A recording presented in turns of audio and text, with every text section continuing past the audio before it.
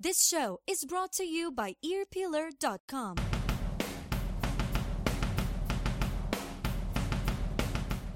What's up, everybody? This is John Bush from Armored Saint, and you are cranking it up. Okay, what's up, everybody? This is Ross the Boss. Hey there, this is Joey Vera from Armored Saints, and you are listening to Mars Attack. This is Doyle Wolfgang von Frankenstein of Doyle, and you are listening to Mars Attacks. Hey, what do you say? Be careful, because Mars Attacks. This is Bobby Blitz from Overkill. You stay tuned. Hey, this is Chuck Billy from Testament right here on Mars Attack. Yeah, ladies and gentlemen, this is Dave Windorf of Monster Magnet, and you are listening to Mars Attacks. Hey, what's happening? This is Tommy Victor from Prong and Danzig. Hey all, here's Andreas Kisser from Sepultura and De La Tierra, and you're listening to Mars Attacks. Enjoy. Yo, what's up? This is Frank Fellow from Anthrax, and you are listening to Mars Attacks. Turn it up! Hey, this is Richard Patrick from Filter, and you're listening to Mars Attacks. Hello, everybody. This is Max Cavalera, Soulfly. You're listening to Mars Attack. Stay metal. Hey, this is Richard Christy from the band Charred Walls of the Damned on Metal Blade Records, and you are listening to Mars Attack.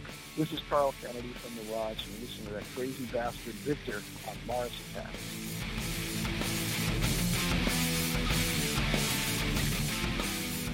Welcome, one and all, to episode 138 of the Mars Attacks podcast. I'm your host, Victor, and we are back after a small week off there. Unfortunately, health issues have been creeping up my way these last few weeks, and hopefully we can get over that hump. As opposed to what happened a few years back, I hope to try and power through all this instead of taking time off like I did back then. But we'll see. Got plenty of interviews to put out, as you guys have heard over the last few interviews that I've done. This time around, we have a brand new interview with Richard Christy of Charred Walls of the Damned. And from the archives, we have Carl Canedy of The Rods. And this interview with Carl was originally conducted August of 2015.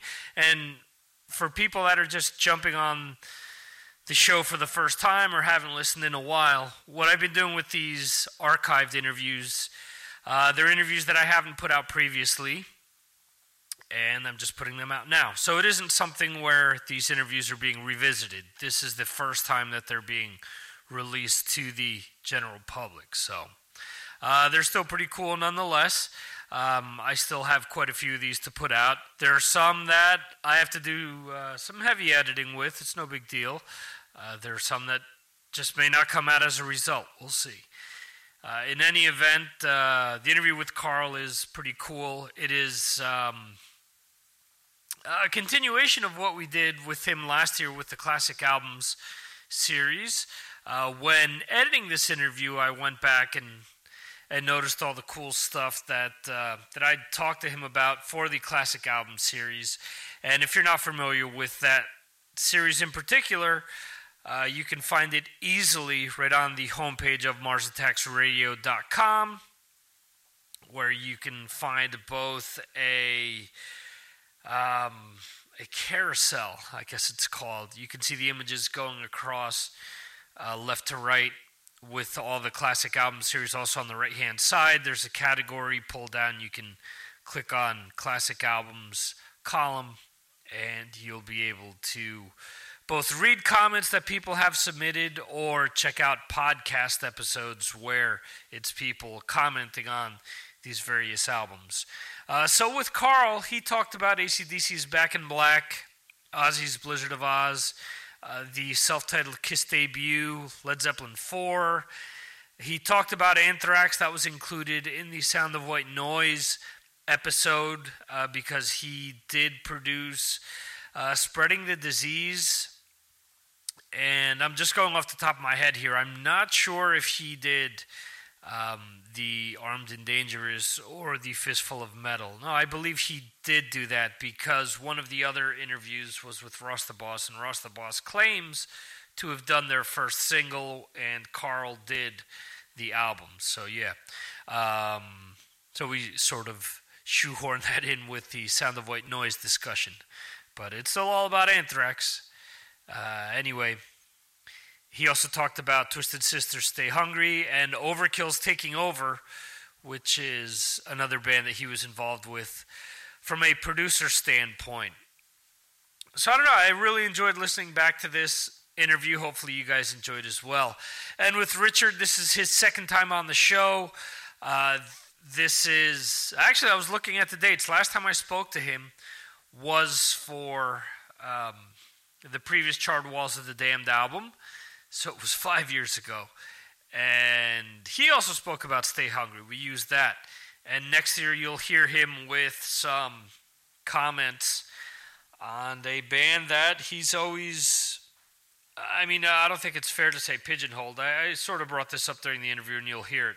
You'll hear him talk about death. So the classic album series will be back as of January. At least that is the plan. And from there, we will be releasing one of those per month as the original idea. And this is the final 12 that we had started doing. Wow, we haven't done any this year, if I remember correctly, or maybe we did one earlier in the year. But the idea was to do a 3-year run with all of these coming out back to back, and it's been way past 3 years. So some of the comments were recorded quite a few years ago. But I think they're still pertinent because it's people talking about albums they enjoy, do not enjoy, or are indifferent about. Or in some cases, people say, well, you know, that's a cool album, but I prefer this one. Or with the example of Carl Canedy, he talks about bands that he was involved with from a producer standpoint. So nonetheless, check out that series. That is something that I get quite a bit of feedback for, probably the most feedback. They're also the most difficult shows to put together, just to sort of line things up. So I'm actually setting things up now with people to do interviews so that I can get their comments ready and edited and everything else for, you know, the beginning of next year. So there you have it. If you do enjoy the classic album series or enjoy anything else about the show, please leave us a review on iTunes. Let other people know about what we have going on here with Mars Attacks. Also, check us out on social media. We have Facebook, Twitter, Tumblr, G+. You can go to MarsAttacksRadio.com, and there are links to that at the top and the bottom of the homepage, so you can just click on icons for any of those great social media sites, and you'll be taken directly to where you can go, like us, or discuss any topic that you hear us bring up during the show. You hear me bring up. I don't want to be like one of these people that speak in the third person, but since it is a show, since I, you know, I'm sort of talking to you guys, I sort of feel like I'm, you know, we are talking all amongst each other. So, I don't know. Maybe strange, maybe not, whatever. Also want to remind you guys, if you're into any geek-related topics, Star Wars, Game of Thrones, Walking Dead, Marvel, DC TV or cinematic universe, or just comics, check out my other podcast, which is Galaxy of Geeks. You can find this at galaxyofgeeks.net. You can also, much like Mars Attacks, find this on iTunes, on Stitcher, the Google Plus store, and if you have any other Android-based player that you like to use, you could also check out our RSS feed right at the top of the page as well, and you can subscribe that way if you prefer. I know that there are people out there that don't like using, you know, any of the options that I mentioned, so we do just have the plain old feed there, so you can piggyback off of that and listen to whatever you'd like. Also, check out earpeeler.com. Earpeeler.com is my interview and podcasting news site. where I update on a regular basis. I draw from 740 feeds at the moment, and take that, filter it, and add interviews or gear reviews or different things that I think are interesting that people might, want to check out that's similar to a podcast. Again, I'm adding new content all the time. We have a merch store there. Please help us out. We actually have a merch store here and on Galaxy of Geeks as well. We have different affiliates that we work with. Would be very appreciative if you could check any of those affiliates out. Any clicks to them help us out.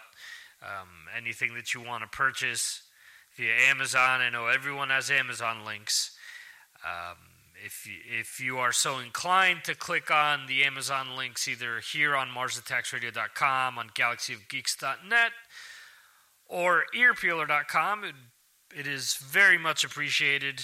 Not going to bullshit you guys and give you a sob story, Again, I've mentioned this a bunch of times where people that are making 6 figures a year or even 5 figures off of just podcasting, where they're, saying that they will no longer do their show if you don't click on their ads. I'm not going to say that. And to them, 50 grand is a drop in a bucket. To me, every penny counts. So there you go. I watched a interview with someone earlier this week. It was rather interesting. I commented about this on Facebook and on the page where I found the interview. They didn't post my comments, but basically it was somebody talking about a new service, or I don't know how old the service is, to be quite honest. It's a British company. And they were talking about how, podcasting is the new way to make all of this money. That 63% of all people that click on ads, drive revenue to your sites. And they're going on this whole thing about how you can monetize a podcast, how you can do this, how you can do that.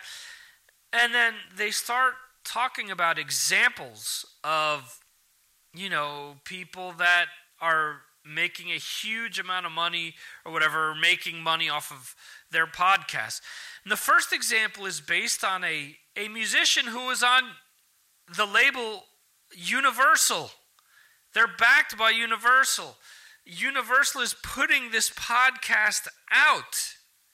It isn't like myself or anyone else that is out there independently doing a podcast. Universal has millions of dollars to throw at this podcast to get it out there and make it popular. They also make an example of a podcast that Andy Townsend has. If you don't know who Andy Townsend is, he's a British sportscaster. He does play-by-play for the English Premiership, the World Cup. He's in every fucking version of FIFA, of the FIFA soccer game that has been out, or football game, depending on where you are. For what? Since the last century, since the fucking 90s. Come on! These people have a built-in fucking fan base. You can't compare what they monetize with something that maybe I would monetize. You can't. That's like saying, okay, well, people that listen to Chris Jericho's podcast are buying his shit. No kidding. He's got 2 million fucking people that know him. Give me a break. You can't compare that to somebody who's just starting a podcast from scratch. It is a joke. It is your modern day version of a snake oil salesman, which is what I put on Facebook, who's trying to sell you their fucking elixir, saying, oh, well, if you drink this, all of a sudden you're going to be able to make $1 million. Fuck you. No, you can't. Okay? I can't tell you how many people have come to me and they've gone away with, they've come and they've thought that they were the ones that were going to make from scratch $1 million off of podcasting. okay? There are two very well-known people that do a wrestling podcast per se. It is a weekend show that's broken up on several different things. It's called Chair Shot Reality, and I invited the original two hosts years ago to come on this show to talk about wrestling themes and whatnot. And the first thing that they turned to me and asked about was, how much money can, we're thinking about doing a podcast and we think we can make this much money and blah, blah, blah, blah. And I said, don't go into it thinking that you're going to make money. It'll help expand your audience, but you're not going to be making a ton of money. It is a long road. It is a lot of hard work, and it is spending a lot of money to make this happen.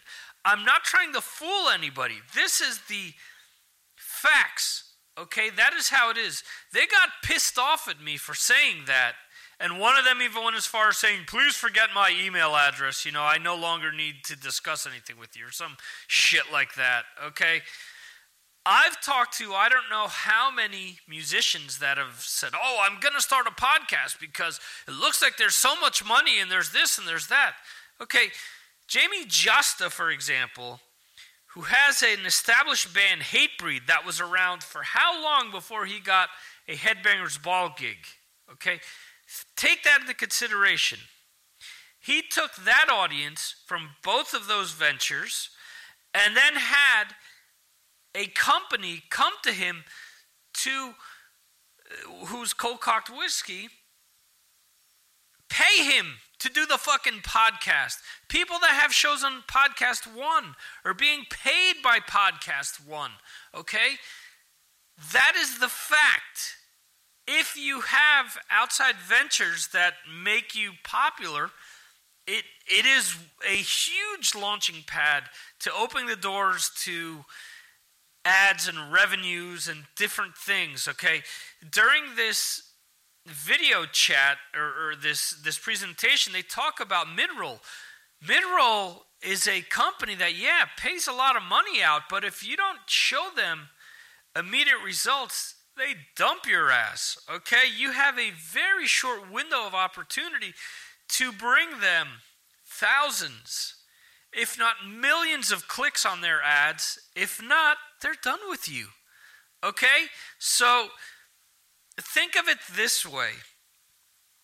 If Chris Jericho, for example, has 2 million people that he knows, maybe there are,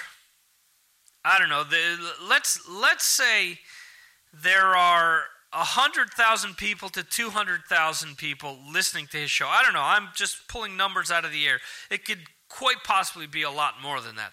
But I'm just trying to express this idea. If he's got that many people listening, 1% of the people that are listening to him are purchasing something from his podcast. Okay? That isn't millions of dollars worth of people. Okay? So the way that this whole video was explained, it seemed like, this is going to be just so easy for you guys to just make all of this money. And it's not true. Hard work, a lot of determination, a lot of hours, and spending a lot of money is what makes a successful podcast. Unfortunately, I've been doing this for over 7 years, and that's what it's taken me so far. I can tell you that 90 people that do podcasts, it is the same exact story, okay? The 5% that make the money are the Jamie Justas, are the Chris Jerichos, are the Eddie Trunks. They're people that have had established audiences that are looking for more material. And not only that, but the names involved and others that are out there. I mean, I'm just singling these three out. Put on entertaining shows. If your show sucks, no one will listen. Okay? Does not matter how big of a name you are. There are plenty of artists that I've come across, again, that have said, oh, well, I'm going to make this much money, or I'm going to do this with podcasting. You don't know what I can do.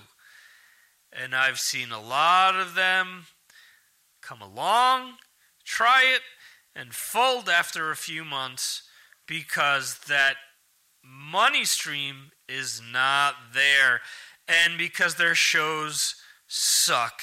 Once they finish talking about me, nobody wants to hear anything. They're not interviewing anybody. They're not bringing anything different to the table. Where Justa does these kick-ass interviews. I've said it a million times. He gets things out of people that no other interviews do. No other interviewers do.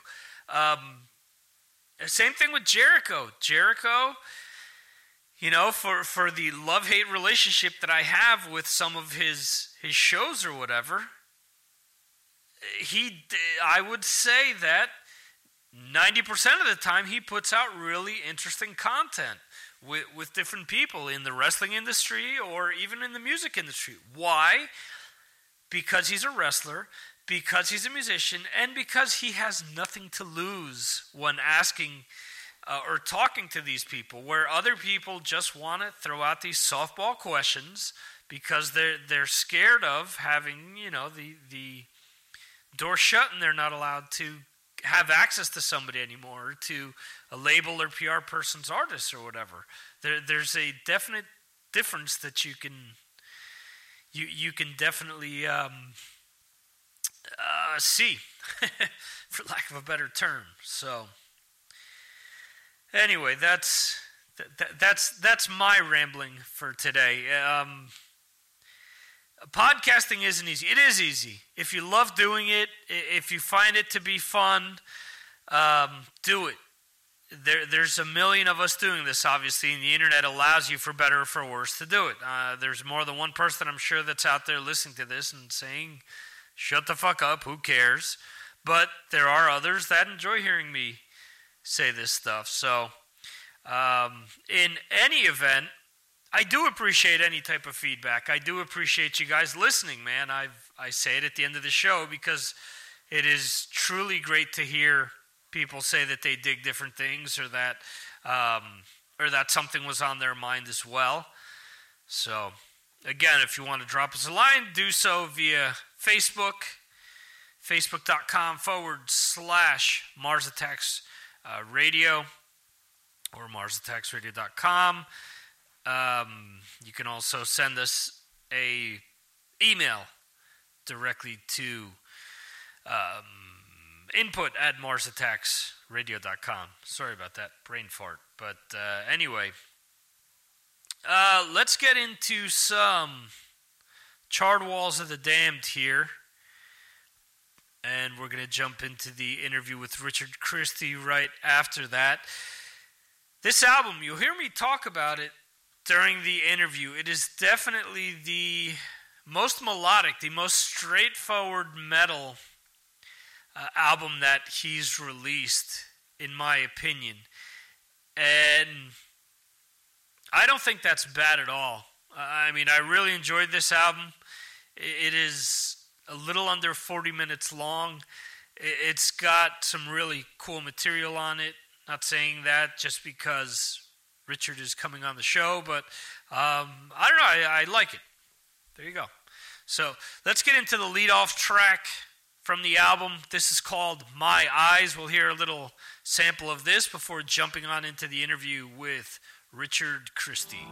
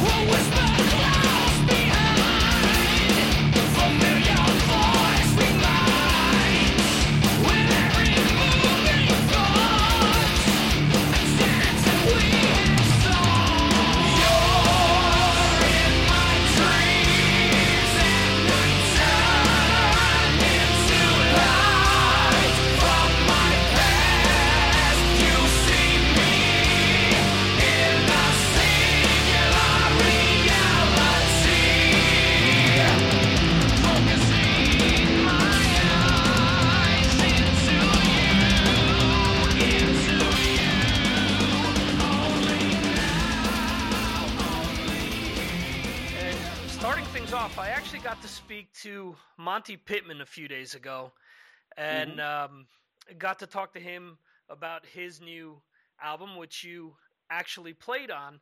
And one of the things that I asked Monty, I said, was there anything that when you received the finished tracks back from Richard that that sort of freaked you out or made you say, oh shit? And his reaction was, yes, Richard's playing made me up my game because my guitar parts were not up to the standard of Richard's playing. Wow. What was it like for you to not only work on Monty's project, but to take his demos and make them your own? Well, it is an honor. I love Monty. And that's so nice that he said that. I mean, his guitar parts were incredible. I think he was, just being a little kind of nice to me there. But his guitar parts, trust me, they were already incredible. So it was a blast to play on that. I mean, it was a challenge for me because there's a lot of really fast stuff. Because he had programmed the demos, and he programmed some pretty fast drums, and I had to keep up, and it was I had to do a lot of rehearsing to be able to play a lot of that. And it's fun too when you play on. I tried to kind of keep the drums close to what he had on the demos, just because that was his ideas and his vision. And it's fun when you play drums on something that was programmed by a non-drummer, because it causes you to play different than you normally would, and it was cool for me to learn that way. And I've done that on a few albums before, where somebody that doesn't normally play drums programs something, and it's cool because they don't kind of think like a drummer, which is good, and it causes me to kind of up my game and play in a different way. So it was challenging. It was a lot of fun. And then when Monty told me that Billy Sheehan was playing on it too, and he sent me a video of Billy Sheehan playing bass in the studio, I was like, oh my gosh, if I was, I wish I could go back when I was 12 years old and tell myself, hey, one day you'd be on an album with Billy Sheehan. I would never have believed it. Very cool. A lot of naysayers actually criticize Monty about playing with Madonna and, say, Nuno Betancourt, playing with Rihanna, for example. But a lot of times, I mean, I wouldn't say that I would exactly equate it to what you're doing with Howard, but, I mean, there isn't an exact parallel. But at the same time, there are certain parallels there where you're actually working with a musician that helps you actually fund the other projects that you're involved with. So do you think it's fair for people to criticize either one of them?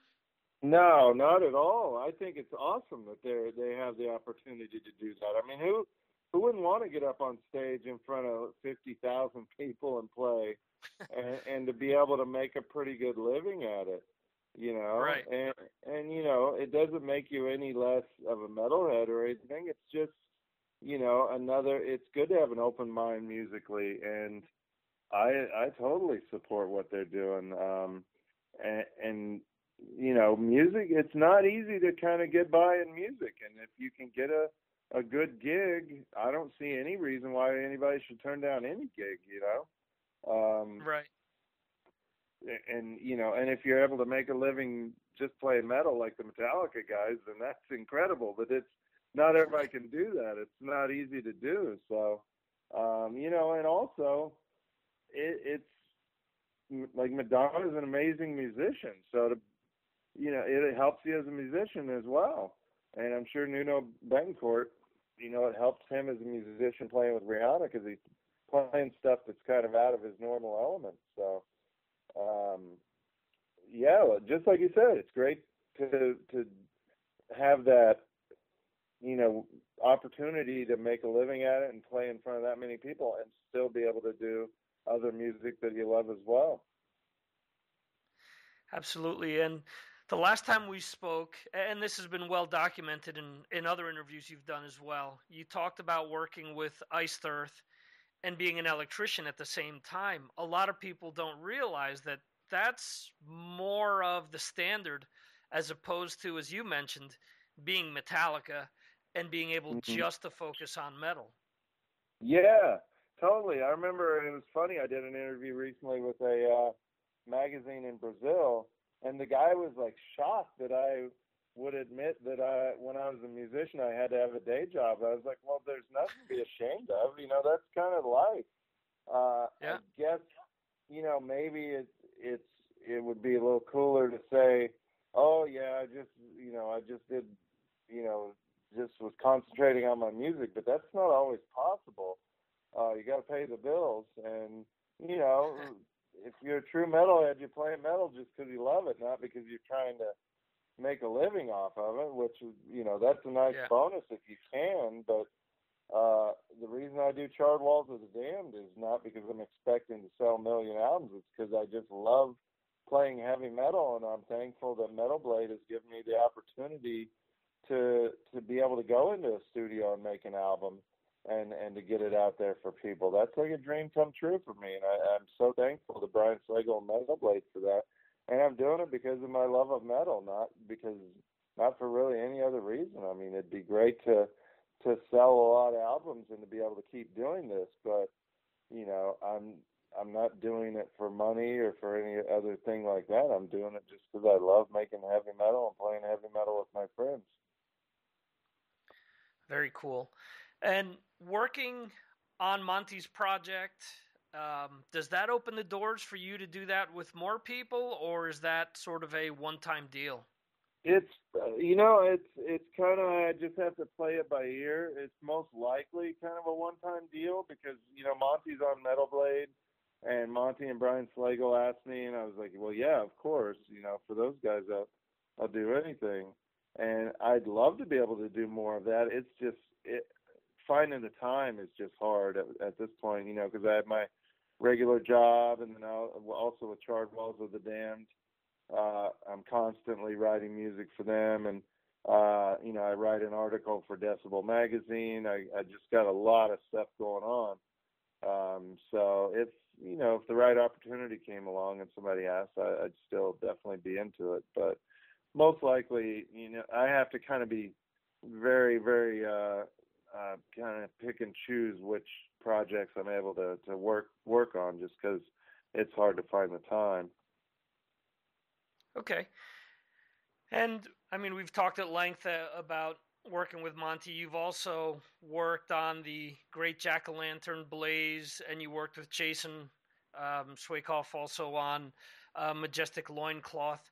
How do all these outlets help Charred Walls of the Damned? Does it help you try to sort of bring different pieces to what you're doing with Charred Walls, or is it more of a release that's completely different to what you're getting out of Charred Walls? I mean, it definitely helps, because sometimes, you know, when I'm writing something for something else, it'll help inspire. Maybe I'll have a little keyboard thing that I'll play, and then I'll think, wow, that would be a cool Charred Walls song or something, and then, you know, I'll use it for Charred Walls. So, you know, anytime I'm able to write music and do some kind of project writing music, I think it helps Charred Walls, because, you know, it keeps me, you know, as a musician, it keeps me in shape musically, and sometimes it inspires something that'll lead to like a Charred Walls song. So, yeah, I think it definitely helps, and it's just fun to do. Anytime I have an opportunity to do something a little different musically, like writing synthesizer music and orchestral music for the Great Jack-o'-lantern Blaze in Westchester, New York, it's fun, because that's another musical outlet for me, because I'm a huge you know, horror soundtrack fan, a huge fan of 70s and 80s synthesizer music like John Carpenter or Tangerine Dream. So I just love doing that. And you know, like there's a little kind of a synthesizer intro to this album, and that was just kind of inspired by my love of John Carpenter, and also, you know, kind of sprang forth from just my love of playing synthesizer and doing things like the Great Jack-o'-lantern Blaze. Awesome. And when I saw the video for Soulless, well, the promo video that was put out by the label, the first thing that came to mind, because I made the mistake to scroll down and see some of the comments on YouTube, is just how asinine people can be. Some of the first comments, it just started comparing everything to Death and comparing Tim to Chuck and everything else, and my first thought was, can people realize that Chuck was very unique and no one is ever going to be Chuck Schuldiner ever, regardless, who they are? And also with your projects, obviously Charred Walls isn't Death. Obviously other projects that you've been involved in aren't Death. Everything you do does not have to be compared to Death.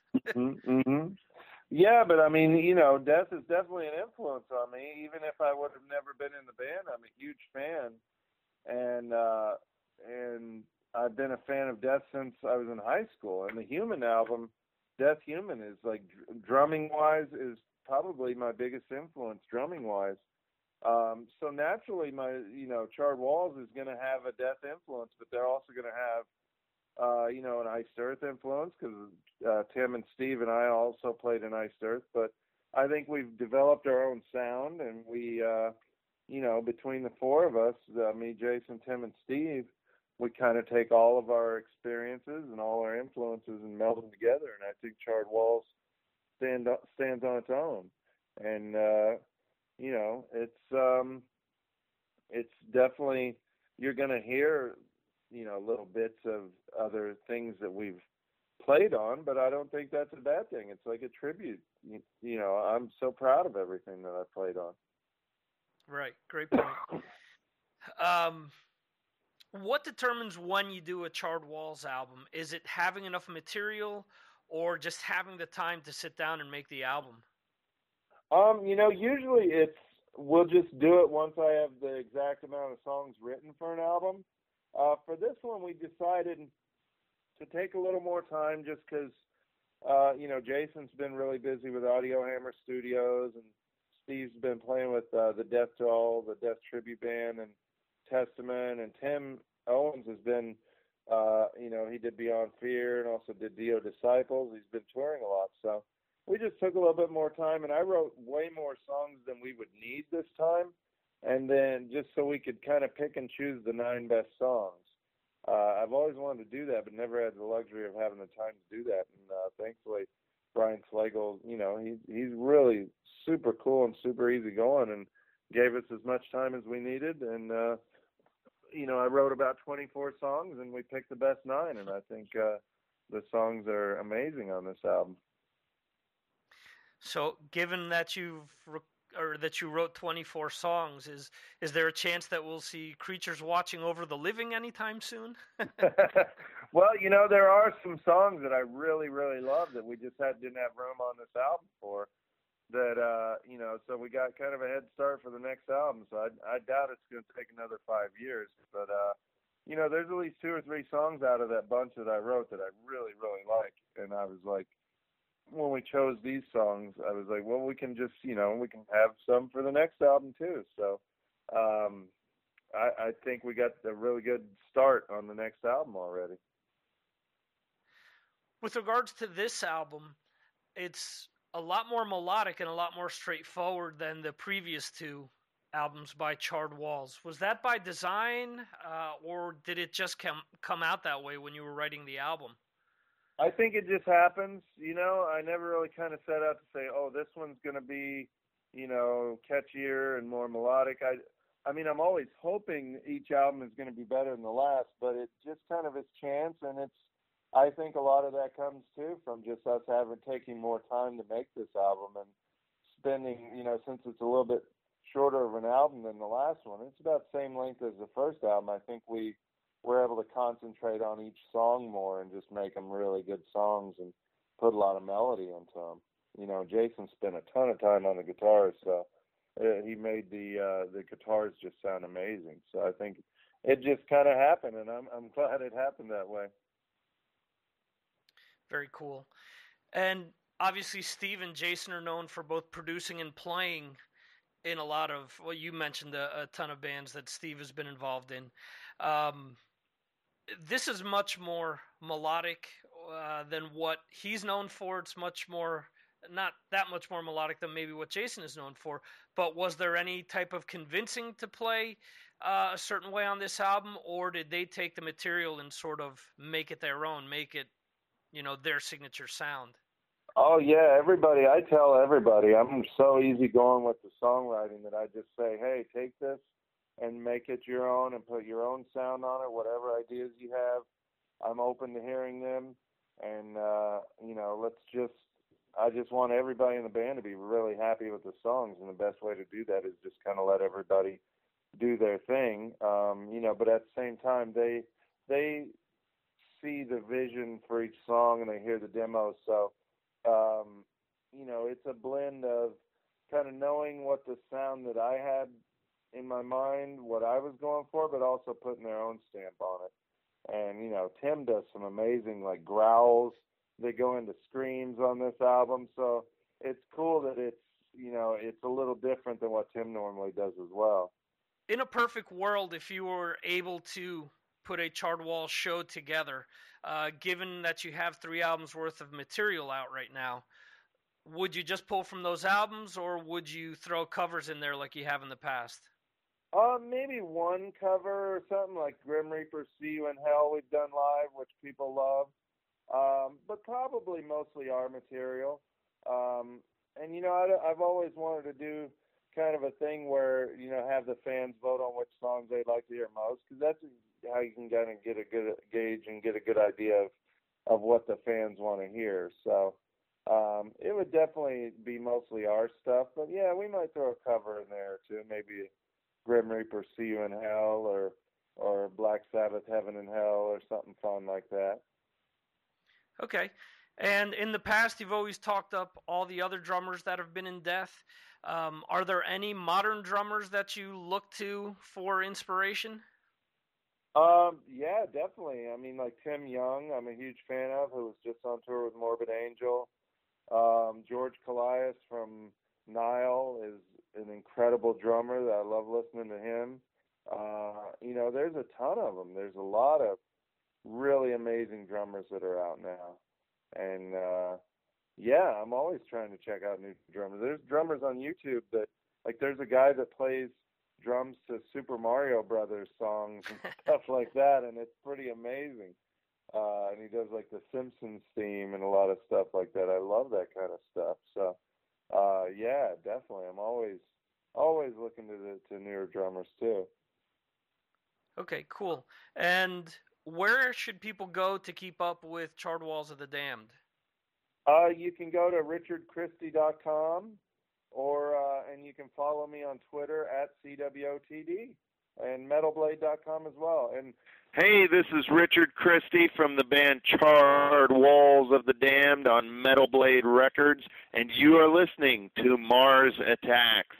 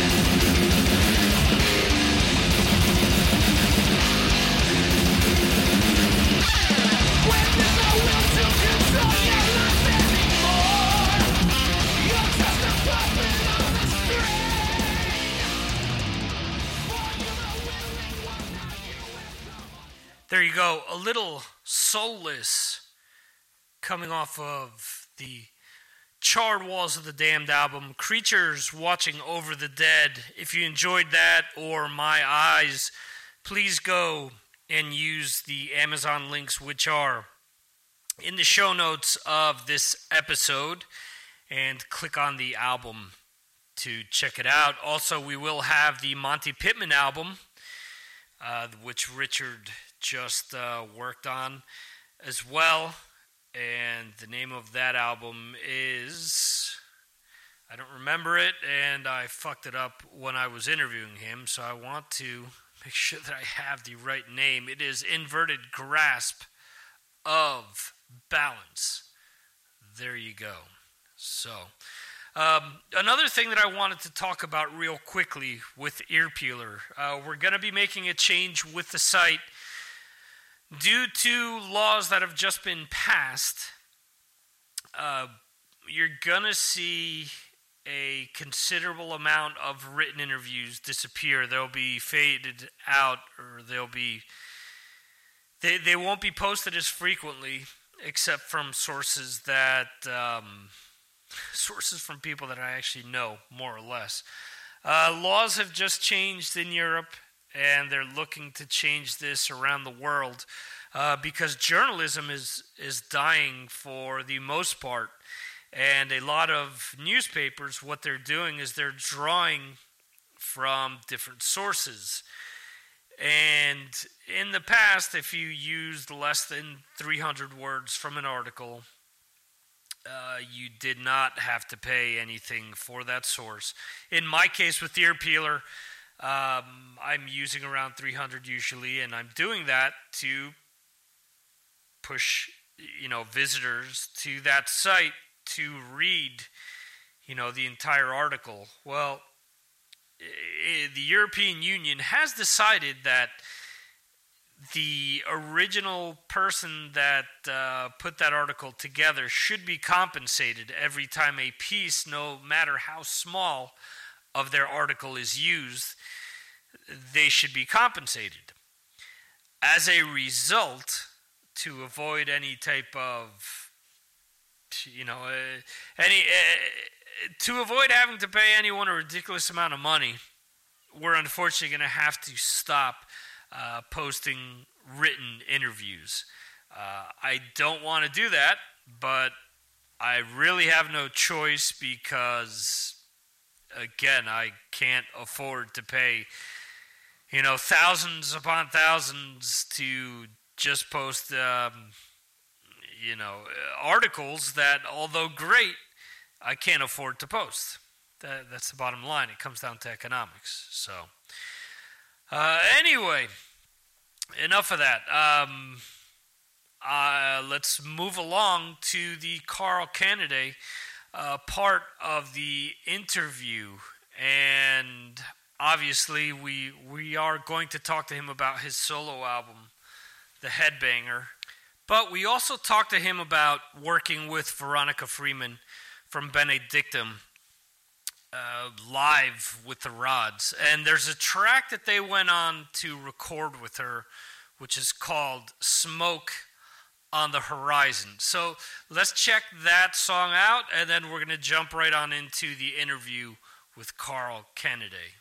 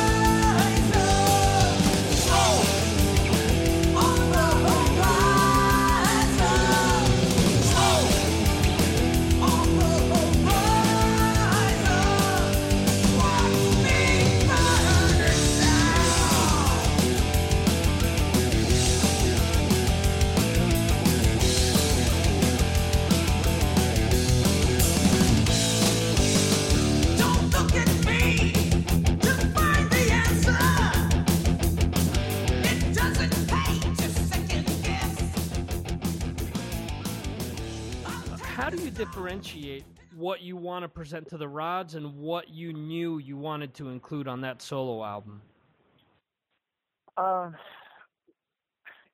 It was, the criteria for that album was, I really wanted it to be songs that I had written 100% lyrics, music, and arranged. So I wanted it to be 100% my, and melodies, everything mine, 100%. So that was important to me. There were also a couple of songs I wanted to re-record, but we had a publishing deal with MCA, so I just wanted, the other part of that was I wanted to own it completely and make sure no publishing was, belonged to anyone else. So I controlled and owned everything. So that was a big part of it. And the other part was just the fact that I wanted to do some songs I had, and they were just reworkings of a couple things I had done, and just wanted to approach them a little bit differently. And some were songs that I just didn't think would fit with the Rods, like No One Walks Away, Madman.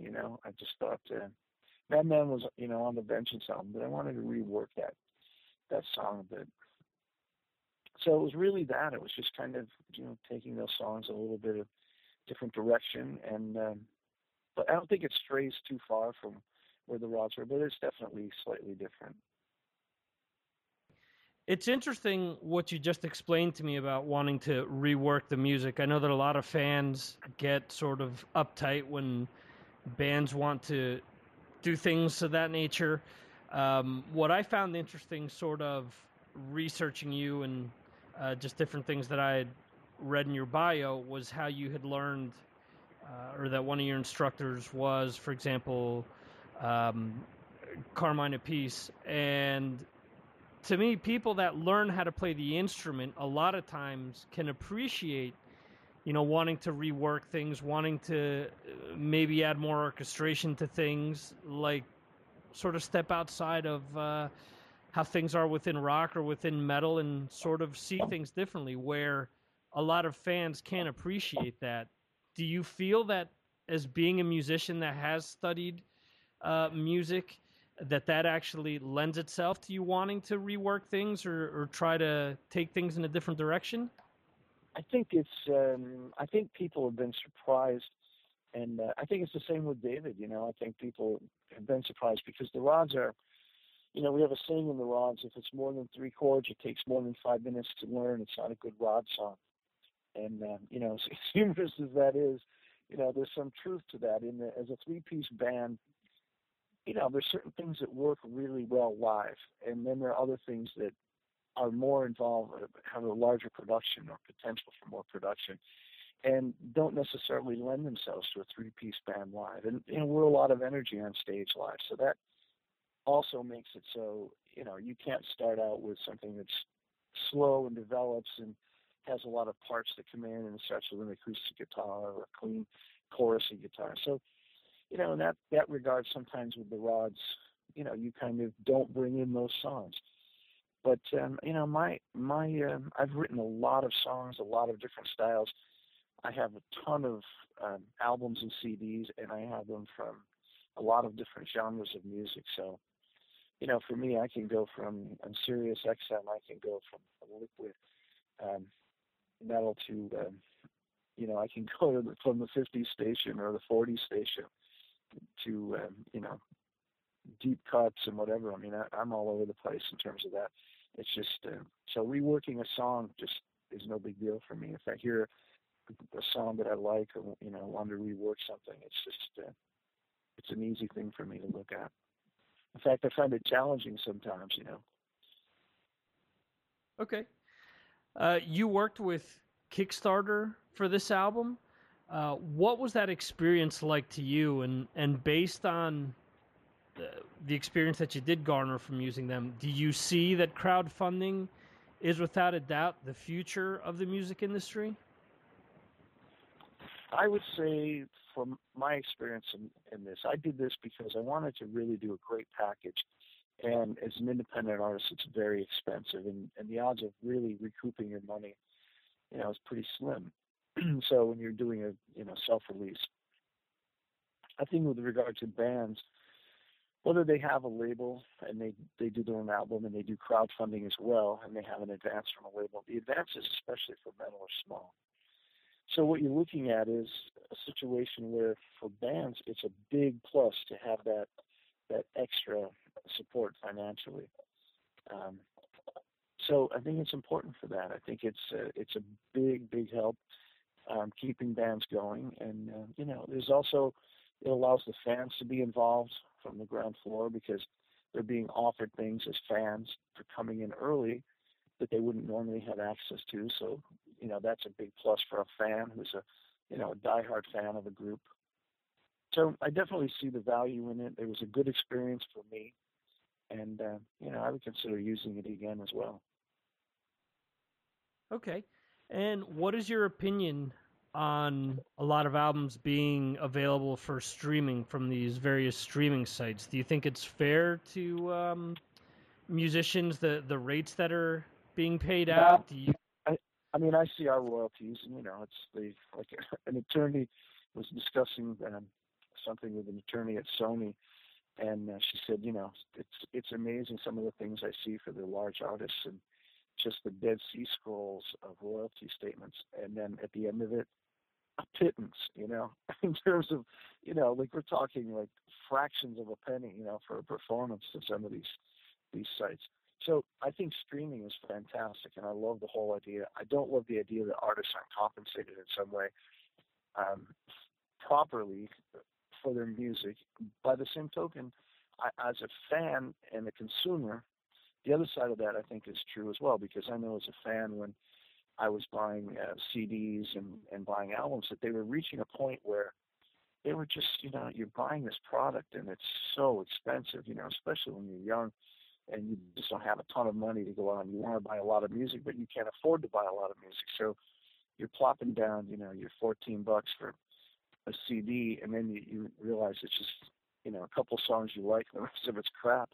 So on the other hand, I think there was a point where I was feeling jaded as a consumer, that I'm getting ripped off.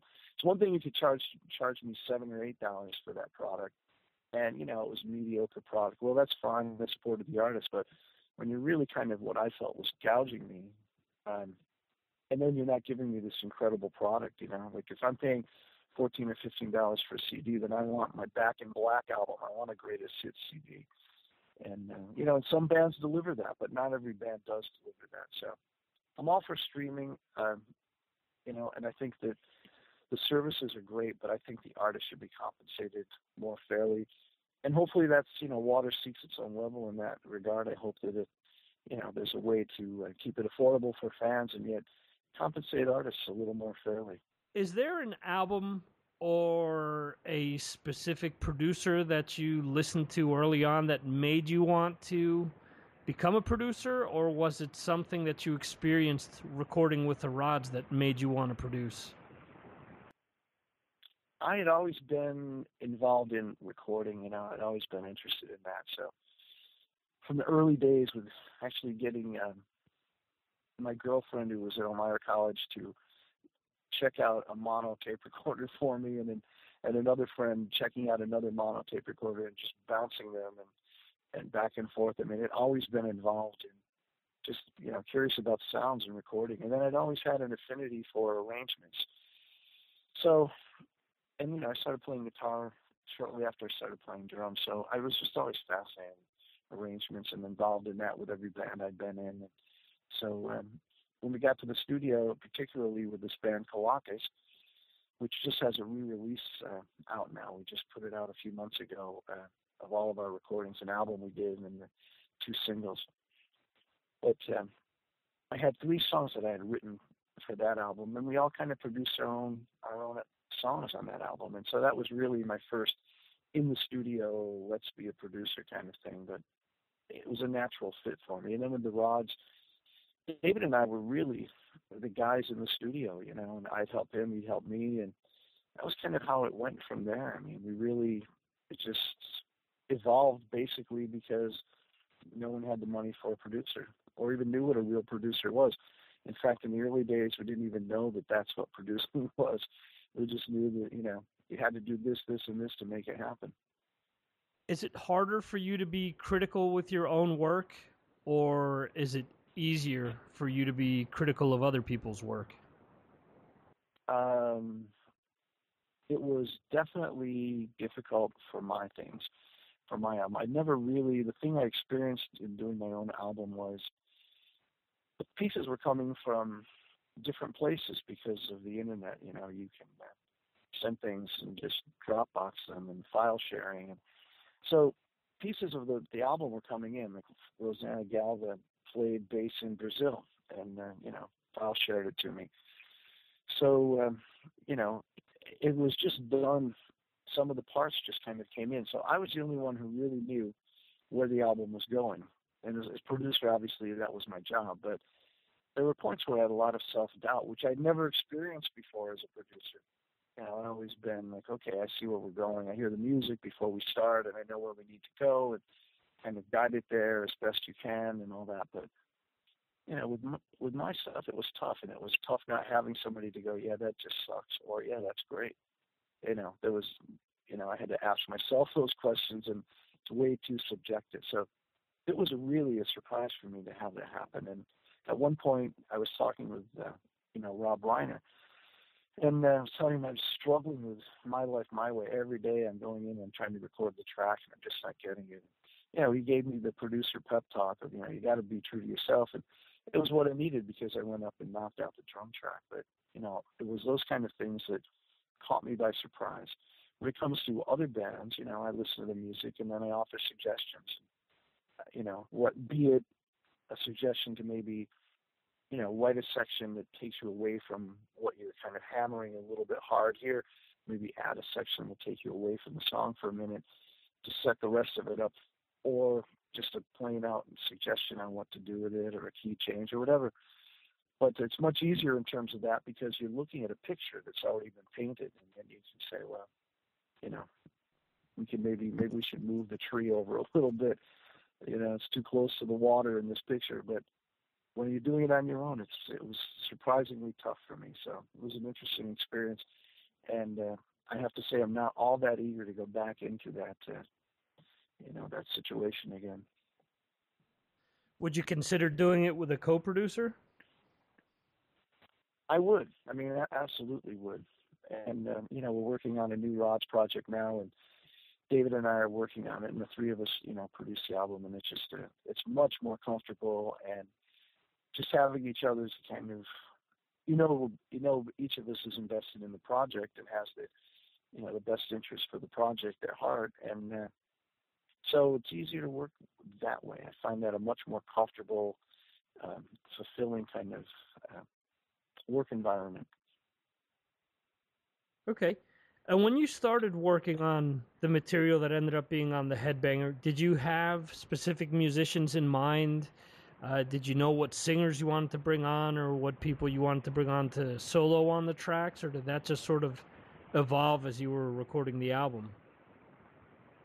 I did have some ideas, but in general, I really just kind of, as it went along and approached people and then just said, here's some songs and check these out. And it seemed to be like the right fit. But, initially I didn't really have a big master plan going into it, I wish I would love to sit here and say I had every aspect of it mapped out, but in fact, I kind of just said, hey, why don't I just, maybe I'll do a solo album. Okay. Or it's kind of like, let's build a tree house. You have any wood? Who's got nails? It's just kind of fell into place and, as I went along.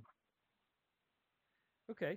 And the Rods have been playing recently with Veronica Freeman. You guys have been doing a bunch of covers, and she's on a track that you guys recently released as well.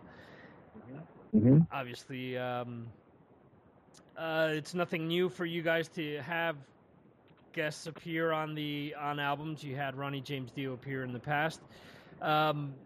What's it like to work with Veronica, and how did you initially hook up with her? Well, Gary and Veronica were friends. So Gary's the one who introduced Veronica to us. When she came up and we did warm-up show, I just thought that it would be great to memorialize this with a recording. So I suggested David Smoke on the Horizon. And everybody seemed good with that, and we really went in the studio. We did it very, very quickly. But on stage, it was great. I mean, the energy that happens when she's such a presence to begin with, and then with the voice, you see it with the crowd. They just go nuts. They hear it. And it's just great for us because we all love those songs. We love all the Dio songs. So for us to play them, just a blast at the end of the show. Do you have any plans to do anything else with her in the future? At the moment, there are no specific plans, but I wouldn't rule it out. And we had it's a great run in Europe. We had a great time, and the fans loved her, and we all became a family. It was really nice. Okay.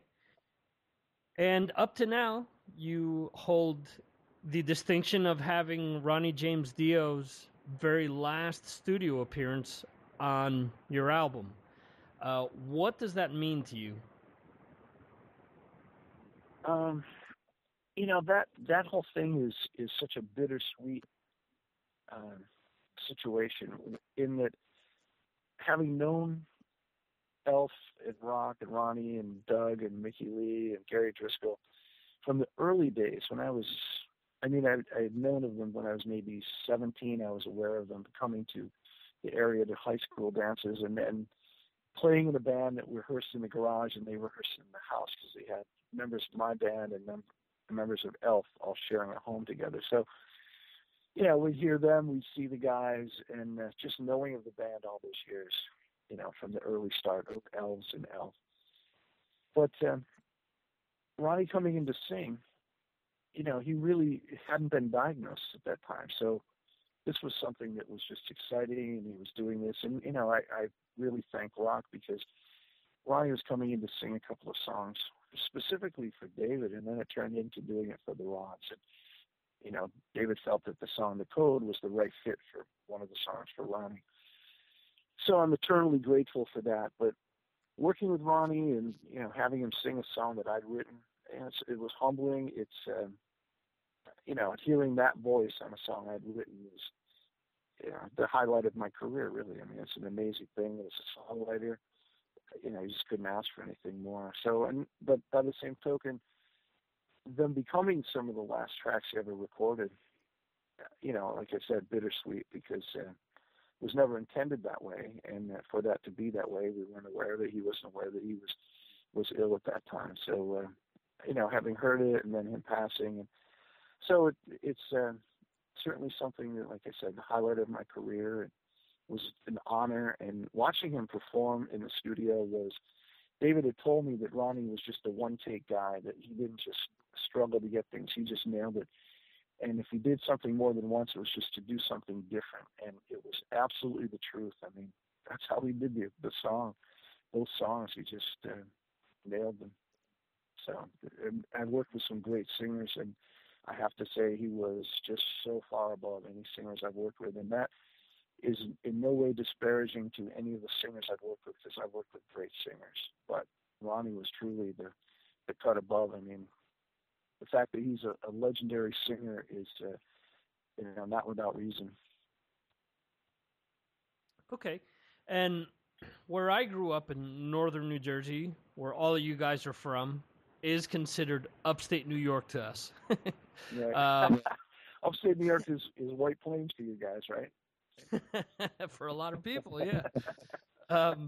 But obviously, you guys, the Rods, Ronnie, a band that you were in for a little bit, Man of War as well, we're all from the same general area. How did that area help influence the sound that each one of these bands or artists achieved? I talk about that periodically with friends, and we talk about the fact that I think I played with a band, Big Daddy and the Duquesnes, right out of high school. I think I was just 19. And I was almost 19. And Big Daddy was a horn band, and Big Daddy was the singer, and he did everything was Sly and the Family Stone, Chicago, James Brown, and Big Daddy did all the James Brown shtick, the splits, the whole thing. I mean, he was great. And the band was fantastic, They were just a great band. And every band that I knew from that area, we all played what we call the throughway circuit. And every band just had incredible musicians. And I think I don't know specifically that it influenced the sound, because I think each musician, has their own influences and sort of listens, absorbs, and reflects them and spits them back out in their own style. But I know that the level of musicianship in the central New York area, that upstate New York area, was incredibly high. In order to perform as a band or to be in a band that was actually working, you had to be a pretty good musician and a pretty versatile musician and a musician who could adapt quickly and learn lots of different styles, because you were playing cover material and you had to change that material on a weekly basis. So it was the proverbial paying your dues, and if you wanted to play, you practiced, because the musicians out there, your competition, were really good. So if you didn't put the hours in rehearsing, you just weren't going to cut it. You weren't going to get a gig. At what point did you start to shift from just playing in cover bands to actually starting to play originals? Well, I think all the bands I'd been in from, the last couple of Calakas, we did the whole album. We did all we wanted to do was original material. We did covers to survive. When the Rods started, within 3 months of starting with the Rods, we were in the studio recording our first album. So some of the first tracks you hear on the Rods album, including Crank It Up, they were all recorded probably within the first 6 months of us being together. And, we were going for it. So, we had tried. But, with doing original material in a cover band, you just have to sort of, do cover song, slip in an original, and do a pile of cover songs. And, hope for the best, But, of course, that helps because you start to realize what works, and it helps you develop as a songwriter, because you see this was a nice idea on paper, but, look what happened when we played it live. The crowd went to sleep. Makes complete sense. Well, I guess if it didn't turn into a Blues Brothers scene there where they started hurling bottles at you guys, I guess that would probably It's funny you say that, Victor, because when the Rods first started, disco was ending. And, in upstate New York, but it was still big, and there were still clubs that were doing disco, and, it's like dance music now. It really never went away. But what was called disco and whatever it was. So we were playing these clubs, and we were just basically playing to no one, but playing anywhere we could play. And there was a club in Ithaca, and what's it called? I can't think of the name. The Arcade. And we played, and it was a cool club because it had been a theater, so it had a cool little stage, and they'd taken the seats out, but it was still the stadium kind of thing, seating, so you'd sit there with pillows. And so we started playing. By the end of the night, we had literally driven everyone out of the club, and that was the inauspicious beginnings of the band. And there were moments where you had to rethink, like, wow, I'd gone from a club band that had been playing regionally all over, making really decent money, playing to packed clubs, to we just drove the few patrons who actually showed up out of the club. So we're like, is this going to work for us or not? But fortunately, we hung in there. Okay, and you mentioned before that you're working on a new Rods album. Do you have any type of ETA on when people can expect that album to be out? Well, we're just starting now. We're hoping to have it done by, the end of the year. We'd like to have it out by the first quarter of next year. That's our goal. So, but okay. I'm excited about it. This album, David's written entirely, and it's just the first Rods album that's actually happened. But it's a concept album, and I love it, and I'm really excited about it. Excellent. Where should people go to keep up with news regarding you and the Rods? Pretty simple, therods.com.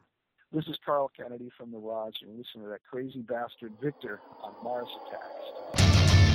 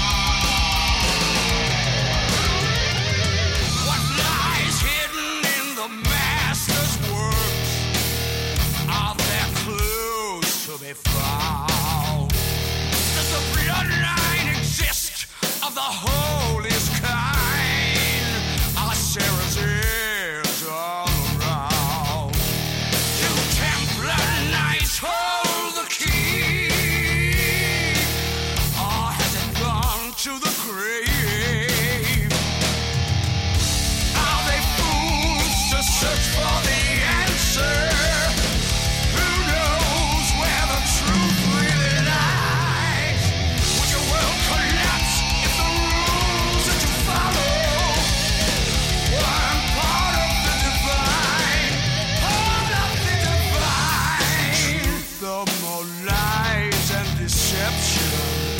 What if the words were never sent from above?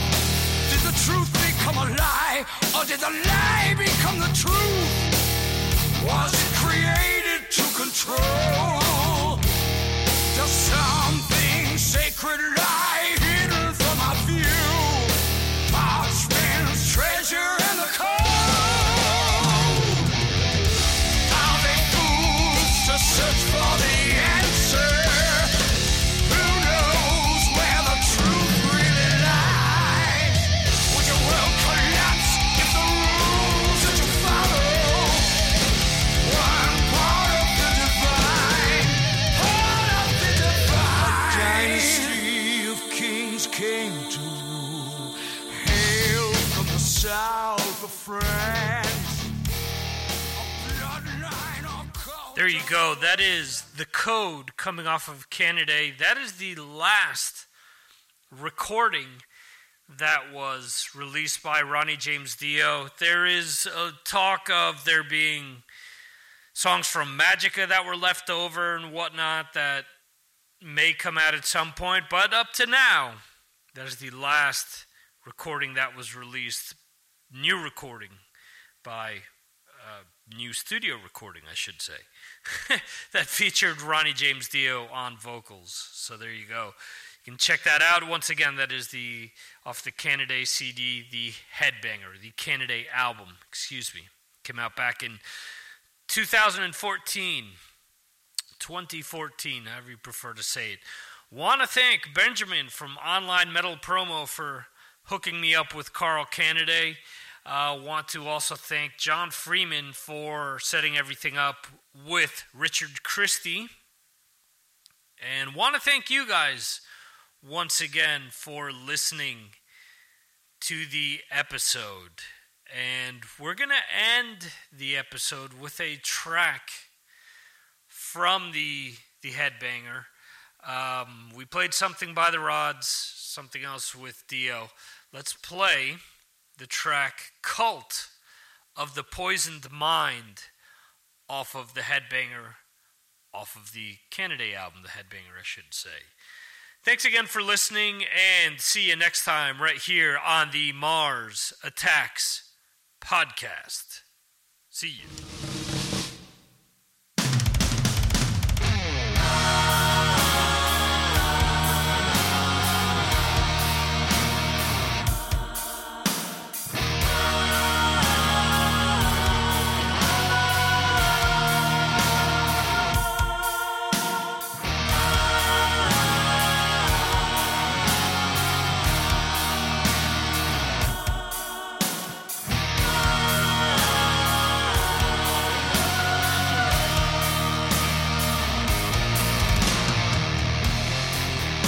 Censor everything you see. We'll censor everything you read. We'll teach you what to think and what to feel.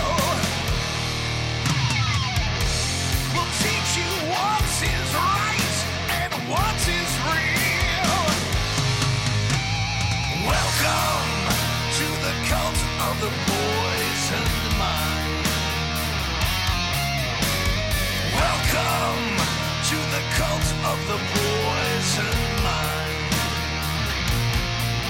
Leave your will and your thoughts so far behind as you enter the cult of the poisoned mind. The name of God will teach you who to hate. In the name of love, will fill your heart with rage. The outside world, it has so much to fear. With blind devotion, everything is clear. Welcome to the cult of the poisoned mind. Welcome the cult of the boys and mine. Leave your will and your thoughts so far behind as you enter the cult of the boys and mine. In my